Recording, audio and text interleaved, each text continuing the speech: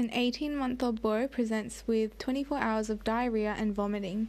He has reduced feeding to less than 50% of his normal intake, and his mother is concerned he is lethargic. How would you manage this child? My impression would be that this is most likely an acute viral gastroenteritis. Possible sources of an infection include infective gastroenteritis, which can be broken into viral, colonizing bacterial, non-colonizing bacterial, and parasitic. So viral is the most common. Of the viral causes, rotavirus is the most common. There's also norovirus, adenovirus, which may also present with respiratory symptoms and conjunctivitis. So you would need to wear PPE for respiratory precautions. There's also astrovirus. So rotavirus, norovirus, adenovirus, and astrovirus. There's also colonizing bacterial, which is usually foodborne and would usually have blood in the stool. So this would be Campylobacter species, Shigella species, Salmonella species, and E. coli, which is aggressive and can present with shock and hemolytic uremic syndrome.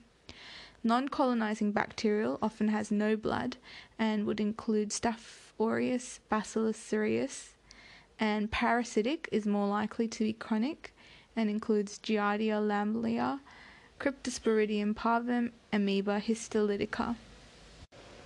Extraintestinal infections include sepsis, appendicitis, UTI, and other infections. Other differentials I'd consider include failure to thrive, IBD, which is very uncommon in this age group, but is something to keep in mind. It could also be cow's milk protein intolerance, which is more commonly in a younger child. I would also consider surgical causes of acute abdomen, such as intussusception. My approach to the situation would be to conduct an initial assessment to assess for hemodynamic stability and, if necessary, proceeding with emergency resuscitation and stabilization. I would then conduct a targeted history, examination, and investigations to, firstly, confirm gastroenteritis, secondly, assess the severity of dehydration and complications, and thirdly, to exclude differentials. My management would largely be supportive, replacing fluids and electrolytes, as well as parental education. As part of my A to E assessment, I would want to assess whether the child was toxic and then conduct a rapid assessment to exclude severe dehydration or electrolyte imbalances. If required, urgent resuscitation with 20 ml per kilo bolus of IV normal saline would be administered. As part of the assessment of the patient, on history, I'd want to ask about symptoms of acute viral gastroenteritis, so diarrhea, vomiting, fever, abdominal pain, anorexia, headache, myalgia.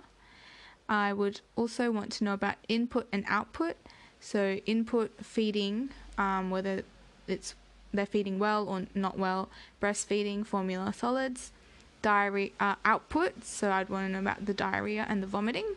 So diarrhea, I'd want to know the time frame, the character of the diarrhea, whether it's bloody or mucousy, the quantity, so the number of nappies, whether there's blood in the stool, which would actually suggest a non-viral cause, likely to be bacterial. I'd ask about red currant jelly type of stools, which is a late sign of intussusception. Blood can also suggest IBD. I would also ask about fever, as a high fever is more characteristic of a non-viral cause. On my history, I would then be trying to rule out differentials, so extraintestinal infections, such as meningitis, which would present with a fever, altered level of consciousness, and meningeal signs. A bacterial sepsis would present with alterations in the vital signs. Pneumonia would have fever and respiratory distress. UTI may have suprapubic or flank tenderness, dysuria, urgency, frequency. Otitis media may have ear pain and hearing loss. Other differentials to exclude would be obstruction due to intussusception or volvulus. So asking about bilious vomiting or vomiting without diarrhea, any distension or severe abdominal pain. Mallory-Weiss tears would be bloody vomit, but is usually due to other medical conditions like cerebral palsy. Pyloric stenosis may lead to projectile vomiting. I would also on history about risk factors, so whether the child is unvaccinated or immunosuppressed, any infectious contacts, potentially due to daycare or travel. And then I would conduct a general pediatric history, going through a systems review, asking about past medical history, such as medications, allergies, and immunizations. An obstetric and pediatric history and any parental concerns. Importantly, asking about rotavirus vaccination. On examination, I would want to assess for toxicity in the child, including their vital signs. A for arousal, alertness, or level of activity. Checking for breathing difficulties such as tachypnea or increased work of breathing. Checking their colour, whether they're pale or mottled, whether they have good circulation or not. Checking their peripheries for temperature and their capillary time as well, capillary refill time, and their cry, so whether it's weak or high-pitched. D would be for decreased fluid intake, so less than half of normal, or decreased urine output, which is fewer than 4 wet nappies a day. After the assessment for toxicity, I would check their hydration status, which includes an assessment of whether it's normal, mild, which is less than 4%, moderate, which is 4 to 6%, or severe, which is greater than or equal to 7%. I would then conduct a general pediatric examination, checking their growth parameters and the state of their health, whether they've reached their developmental milestones. I would then conduct an abdominal examination, checking for tenderness. If there were any signs of bowel obstruction, I would expect a hyperactive bowel sounds and distension. Investigations are usually not required as it is a clinical diagnosis. Indications to pursue investigations would be if the child had bloody stools, significant abdominal pain in neonates and in immunocompromised children. Diagnostic investigations would be a stool MCS and OCP, so ova, cysts, parasites. Laboratory investigations may include EUCs and BSLs when starting IV fluids, potentially FBC, blood cultures, or urinalysis if unsure of the focus of the infection. Imaging may only be indicated where there are red flags, such as suggestion for bowel obstruction, which may require an abdominal x-ray, or signs of intussusception, which would require an abdominal ultrasound, and appendicitis, which may require a CT. Management of this child would be determining the disposition. They would be admitted if there were signs of shock, severe volume depletion, failed oral rehydration, intractable or bilious vomiting, neurological abnormalities, any possibility of an alternate severe diagnosis such as obstruction. Management is largely supportive, focusing on rehydration. So oral rehydration is preferred, and many cases can be managed effectively with just oral rehydration.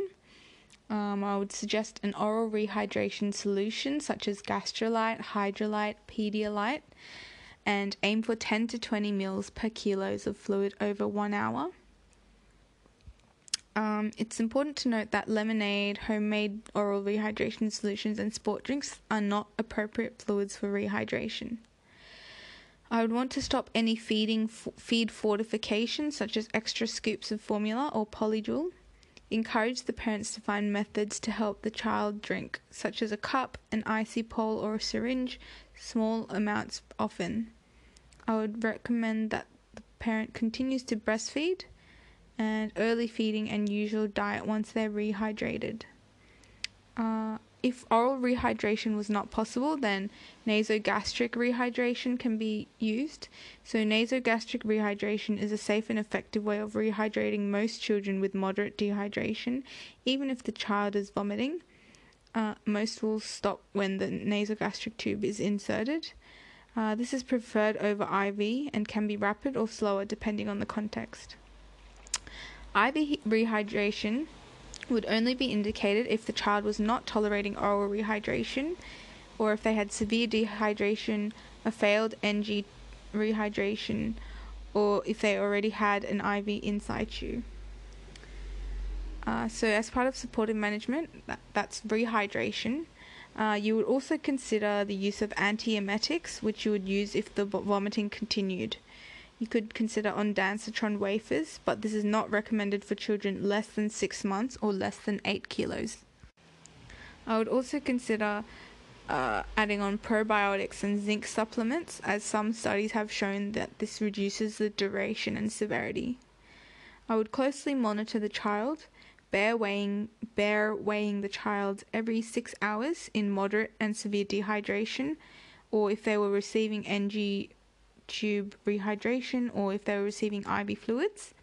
And then I would regularly reassess the fluid status of the child, measuring input and output and adjusting rehydration appropriately. It's important to note that anti-motility and anti-diarrheal agents have little role to play in acute gastroenteritis in infants and children. So following supportive management, follow-up would be, discharge criteria would be a diagnosis of gastroenteritis, or if the child is rehydrated and ongoing gastrointestinal losses are not profuse, or if the child passed urine in the ED or within the last 4 hours. Education and follow-up would be parental education and providing a fact sheet, recommending that they have GP review within 48 hours, and safety netting, so letting them know that they should seek medical advice for deteriorating clinical status or for any worrying symptoms and signs.